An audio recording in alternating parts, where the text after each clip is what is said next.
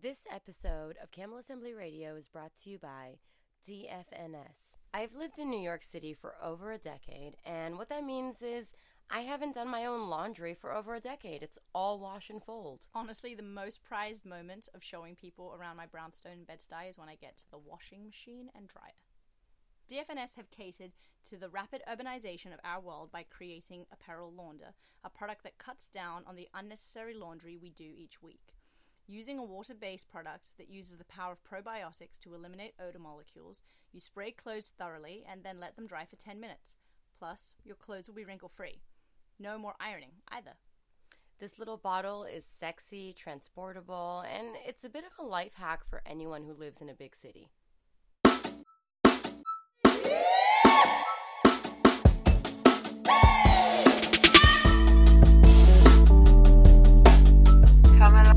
Camel Assembly Radio.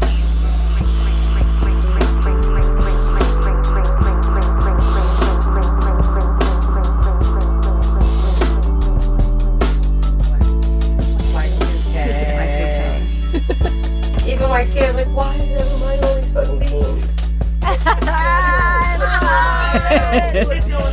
It's like Yeah. the Mayan thing. Yeah, the Mayan calendar thing. 2012. Oh, yes.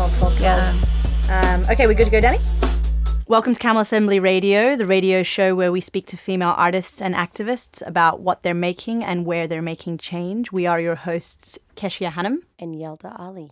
And Yelda, it's been a week. I'm really excited about the fact that we're talking about protagonists today. I love this topic. Before we get into it, let's just quickly talk about the fact that both of us have been going through really antagonizing weeks in spaces that should be safe for us. For me personally, I've been dealing with a lot of antagonism in the music industry. I could be DJing 2 hours into my set and then have the sound guy come and harass, for example, one of my best friends. No, I mean, let's talk about that situation. Yeah, that was a real situation where you were DJing and were coughing. Because I was sick. You were sick. Yeah. I went and got you a glass of water.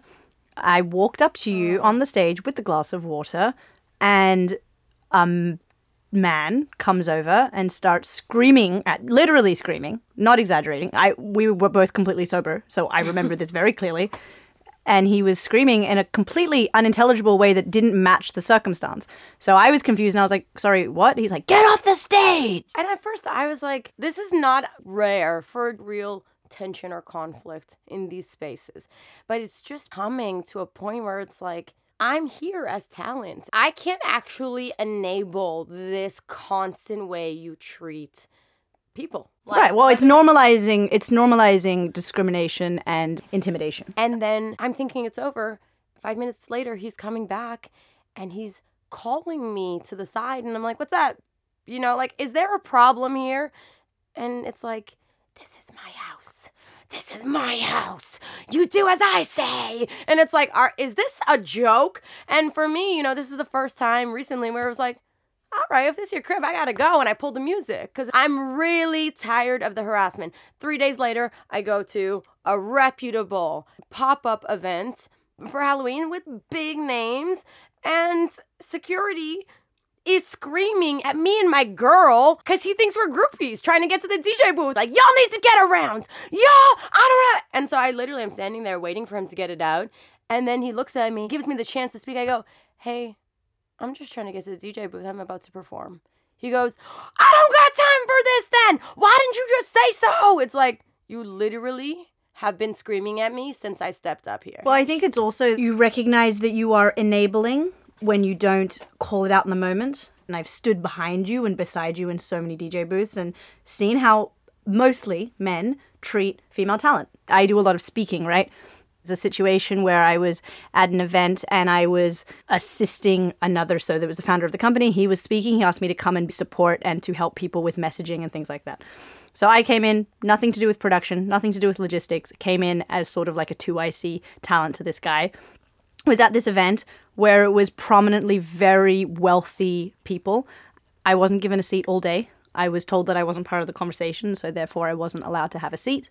So I stood at the back for the majority of the day until the end of the day, where I was in a room and Anna Wintour was doing the final session, and I saw there was a chair available. The chair had been not occupied for 20 minutes, so God forbid I went and sat down, and I acted as I would in any other scenario. I was listening. There were moments of bravery that she exhibited, and there was a moment where I clapped, and in clapping, other people clapped. A minute later, a woman walks over to me and hands me a napkin, and I turn the napkin over. It says, "Hi, can I have a chat to you outside?" I go outside, and she says, "You're going to need to stand out here." And I was like, "Why?" And she was like, "You are not part of the conversation, and we can't have you initiating a clap like that." And I was like, "Sorry, I'm just genuinely trying to understand what you're saying, because you can't possibly be telling me that I'm not good enough to be in that room, and so therefore I need to not be visible and to not make noise." And she was like, "Yeah, well, like, it's Chatham House rules, and the members haven't been equipped to deal with that kind of thing." And I was like, "Do you know what Chatham House rules are? Because that's not even relevant to what you're saying." And then, long story short, in that moment, what I do recognize now is I should have said something. I have imbibed years of conforming to certain rules and conventions that I think need to be upheld. It comes from being in a lot of rooms where I'm definitely the youngest and most of the time the only brown woman. And I therefore feel like I'm naughty a lot. And I have been given that message over and over and over again, unless I speak exactly as people want to be spoken to. And it's the first time I'm realizing, like, I've seen this happen to you so many times, Yelda, where unless you deliver it in a way that people want to hear it, you're deemed X, Y, and Z. Crazy, out of control, whatever. I mean, that's not to say I'm not those things. And I'm just starting to, it's these small moments that show people's bias. And I actually think that the way that we start addressing these things is to call them out in the moment, because I can't go back and teach that woman anything now. She has confirmed her viewpoint in her head, and I cannot now educate. But what I can do in those moments is be brave enough to speak up.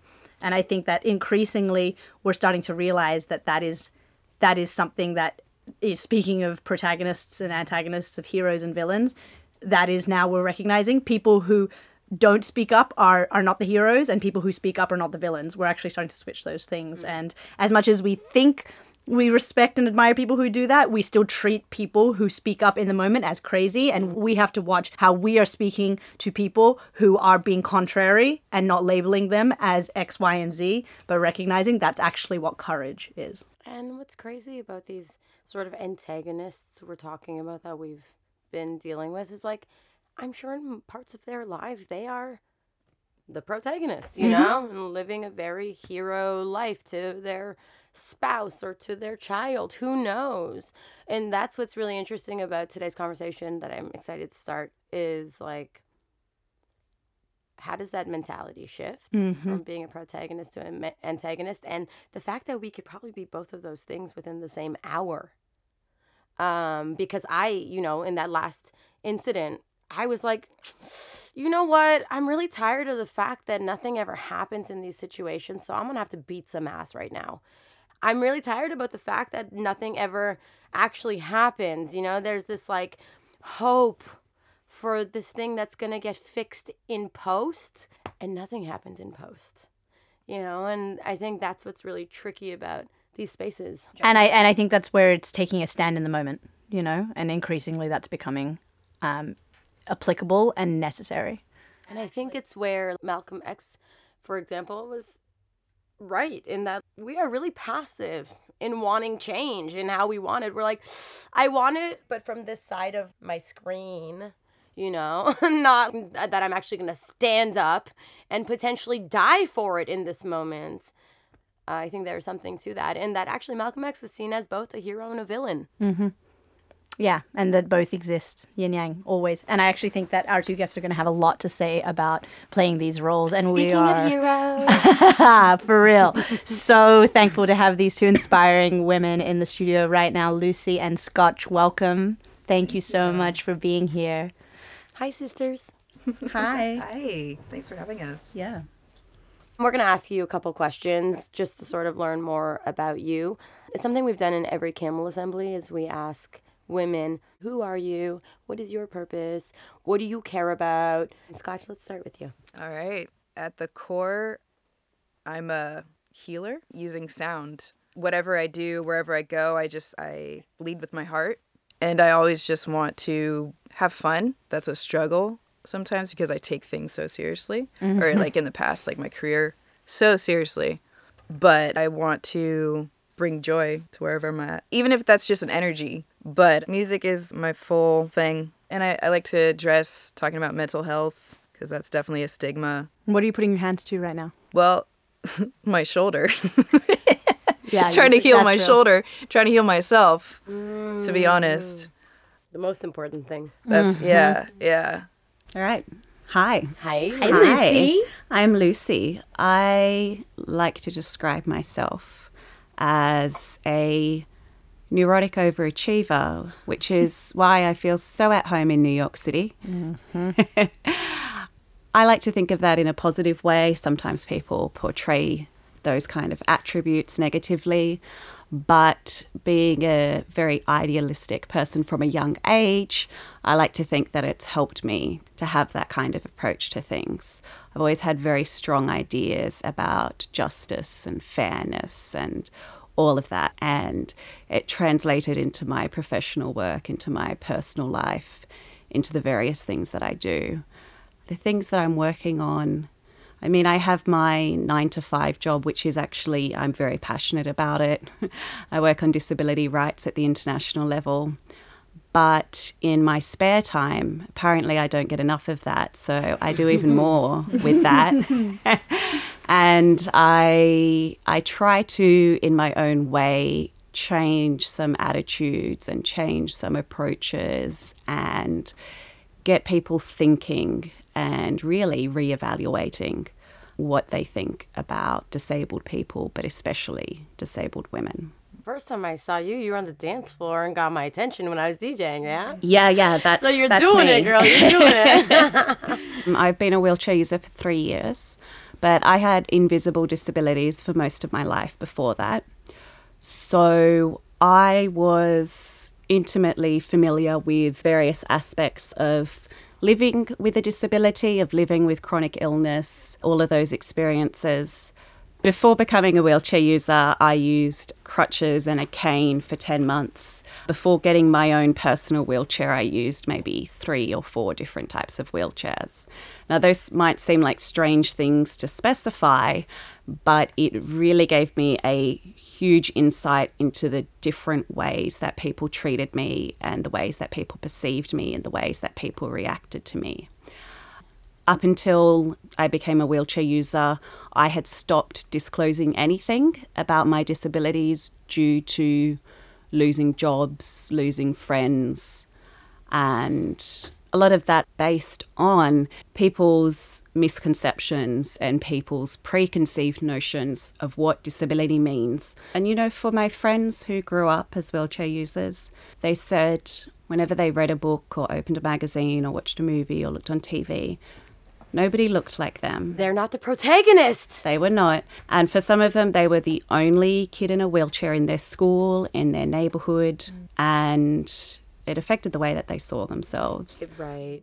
You're a bridge in that space. And I think this conversation of protagonists, right? What does that mean to you? I have always, as a writer, thought of protagonist and antagonist as literary devices, right? There are characters that you build, but the idea of using it almost as a mental framework was new to me and something that you actually introduced me to. For me, protagonism is just like a way you choose to live your life in believing that this is about me and my hero's journey, and I'd rather be that than the antagonist that's trying to stop people from overcoming their obstacles, you know, which is actually a mindset that I think we could fall into very unconsciously and innocently. Mm-hmm.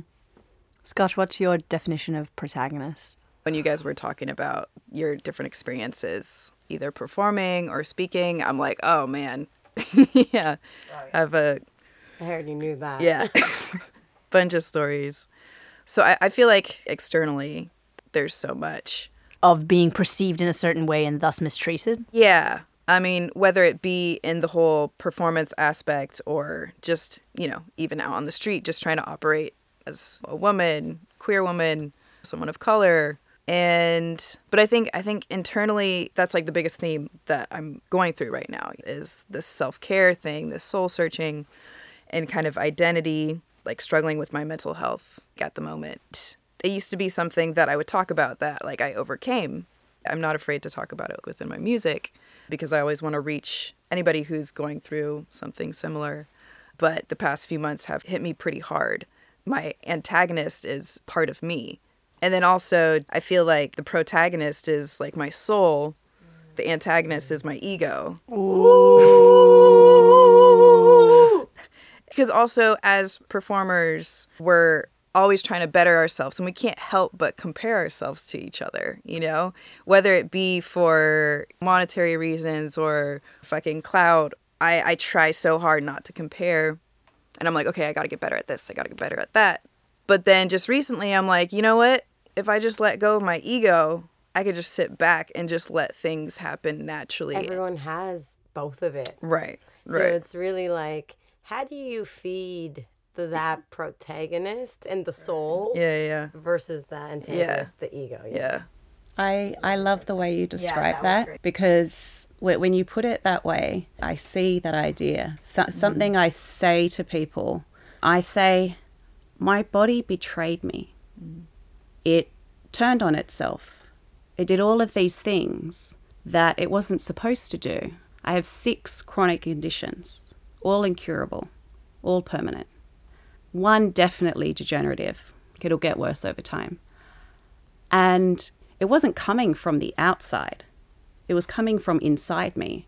And all of them are just random. They're luck of the draw, so to speak. It wasn't that I didn't do this or I did do that. It just happened. And in my early diagnoses, I really struggled with this idea where it was coming from inside me. I was like, how can the enemy be me? What is this? I'd always thought that villains were in the fairy tale. They were external. Yeah. But my villains were inside me and I couldn't get rid of them. So I like that you've, drawn that out as how well. Interesting how it comes, that antagonist can come out physically, mentally, in so many ways. Yeah. And I feel like, I'm appreciating the way that popular culture is now portraying heroes and villains. And I mean, it's not even popular. Well, it's recent. But Joker. Right. Take an example like the Joker, which many references have been made to Taxi Driver as well. And the idea that what's amazing about both of those films is you get to the end and you're like, oh, I both despised the character and I both completely understood them. Yeah. And I think that it's a further representation of, like I will often say about yin yang, it's the most perfect philosophy in a symbol because you look at it's ever changing, and in the black there is white and in the white there is black. Right. And they are balanced and they form each other, and it's just so much the plurality of ourselves, where we have existed so much in binary cultures where it's like either you're a saint or you're a sinner. Either you are good or you're bad. And then we apply that to everything. You're either a Democrat or a Republican. And there's a whole bunch of things that go with either of them without recognizing, like, if we keep doing that, not only are we oversimplifying very, very complex things, we are also separating ourselves from one another and ourselves. And that ultimately is, for me, the greatest harm, I think. And I think that the question that I have after listening to you guys is, how do you end up not hating the villain, right? Because that is something else that we're conditioned to do, that, this is the bad guy. Empathy. It's empathy, right? I think that nobody has 100% good thoughts. Nobody has 100% bad thoughts. When you look at a villain, right? Narcos, Breaking Bad, whatever, the reason villains are likable is because in those moments that they're not doing these villainous things, you see their human sides. You know, it's that character buildup. You see how much they show up to the bedside of their dying mother in the hospital when they're not murdering people. You know, they show these human sides to everybody. That gives Totally. you that perspective 100%. that it's like, maybe that person is doing their best. Before I came to New York, before I worked in the UN system, I worked in child welfare. The senior caseworker that I had been working with this family with, she came in very upset and said, you know, this mother, she's back on heroin. And, you know, we sat there and we're looking at our notes and we're thinking, where did we go wrong? Like, you know, maybe we should have given better support here. Maybe we should have done this. Maybe we should have pushed her to do that. And she turned to me and said, but maybe this is the best version of her. And that was a very, for us, difficult moment where we thought, what if this is it? And what can we do for this mother and for her child if this is her best version? If this is this the best mother that she can be? And it was in a way, a very fitting way to end that time, because it spelled out all the difficulties that I had with doing that, because nothing is black and white. Yeah. Reconcile that with your belief or your understanding of yourself to be an eternal optimist. So for me, because I resonate with that as well, and I'm very much resonating with the idea. It's like, maybe this is somebody's best. How do you bring those two ideas together? So there was that experience, and I left that job and I went into working with refugee asylum seeker kids. Someone along the line had decided that when we wrote our reports on these kids, their school attendance and their, you know, sports activities, whatever, they said, you're going to use their numbers, their file numbers, not their names. And I thought, I can't do that. And it made me think about, how can I really influence change at this level? You know, I'm trying my hardest at this grassroots level, but I keep coming up against these systems and these infrastructures that I just can't move anywhere in. So I need to go higher. And I thought, well, how high can I go? Okay, I can go into policy, I can go into decision making, I can go to the United Nations. So I did. It's taking personal responsibility. And also, actually, like, isn't that so much of being the protagonist, is advocating for a cause, being a champion? Yeah, and I'm very fortunate that in the position that I have now, I am able to work directly with representatives of the different countries and talk to them about, you know, disability rights, and, you know, try to get that into the work that, you know, that plays out in the UN system. That is why when I started this job, I felt so at home. I felt like I'd finally gotten to a place where I could, to the best of my abilities, influence more people. You don't get to see the results in such a concrete way as when you work directly in grassroots, but, you know, you see it start to trickle down. Isn't it interesting how, like, something that can appear to be antagonizing can then become the vessel to turn you into a protagonist? Probably a negative thing happening to you, and then you will learn that it's happening for you. And I feel like you really experienced that journey. And embody it. And Scotch, I feel like you know, the moment I knew you, I knew what you stood for. You know, you have constantly put your causes and values at the forefront of your work. Is that challenging, or is that something that's very natural and authentic to who you are? I've kind of grown with it, I guess, as I've performed. Because before, when I used to perform, I like would barely talk. It was just like, I'm just gonna sing. I just wanted to be me. Just knowing that I'm not changing for anyone at any time is a message within itself. That was unique to you, and then what's cool is you end up creating hundreds of other little heroes, you know, and then they become their own heroes, and that's Yeah, part yeah. of the hero's journey as Yeah. well, to inspire and Right. for people to feel safe, right? Yeah. It may not even be like mini heroes, you know. I think it's just mini steps that you're reinforcing, you know, because it's a lot to ask someone to be heroic, but just by being kind, you can create a ripple effect that will induce more acts of kindness. I think where we've harmed ourselves is in being reductionist in this idea, because it's actually how you see dissent, is by making people think that there are people to hate and there are people to love. And I think so much of what everybody's discussed is that we are those things within ourselves. And there is peace and integration, not necessarily ease, and not necessarily comfort, and not necessarily accordance or agreement, but there is acceptance and, to Yelda's point, empathy, that I think we need so much more of right now. Like, more than ever in 2020, we need empathy, you know? Namaste. And by that I mean I bow to the protagonist in you.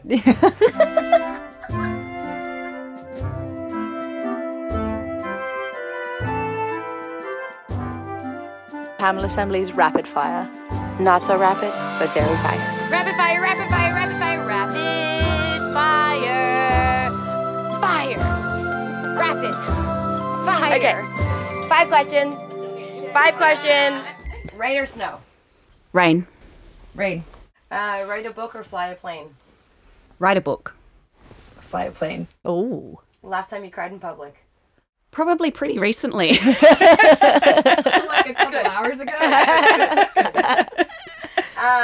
What album do you have on repeat right now? The 70s hits playlist on Spotify. Oh. Noting that. Jamie Isaac. Who's that? I know it's rapid fire, but like you can't clarify. Just. He's a, I think he's from the UK. Oh yeah. Yeah. Cool. Like R&B. Yeah. You know I love R&B, Yeah. so I'm Yeah. opening Spotify. Sisters, thank you for being here with us. I Thank you. truly like. I don't use this word a lot because it has a lot of weight for me. I find you to be heroes. Like, I am very moved by the way you live your lives, and certainly the conversation we've had today. But every day I watch you guys and I think about the choices you've made, and so I'm really, really honored that you chose to be here today. So thank you so much. And it's an honor to Yes. Yeah. Thank you. I could stay and chat to you guys all night. And we will.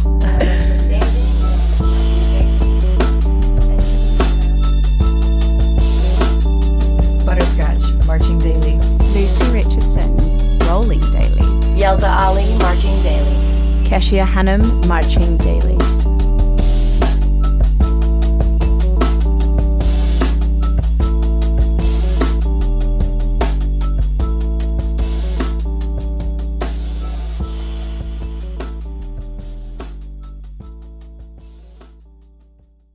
Failed sound.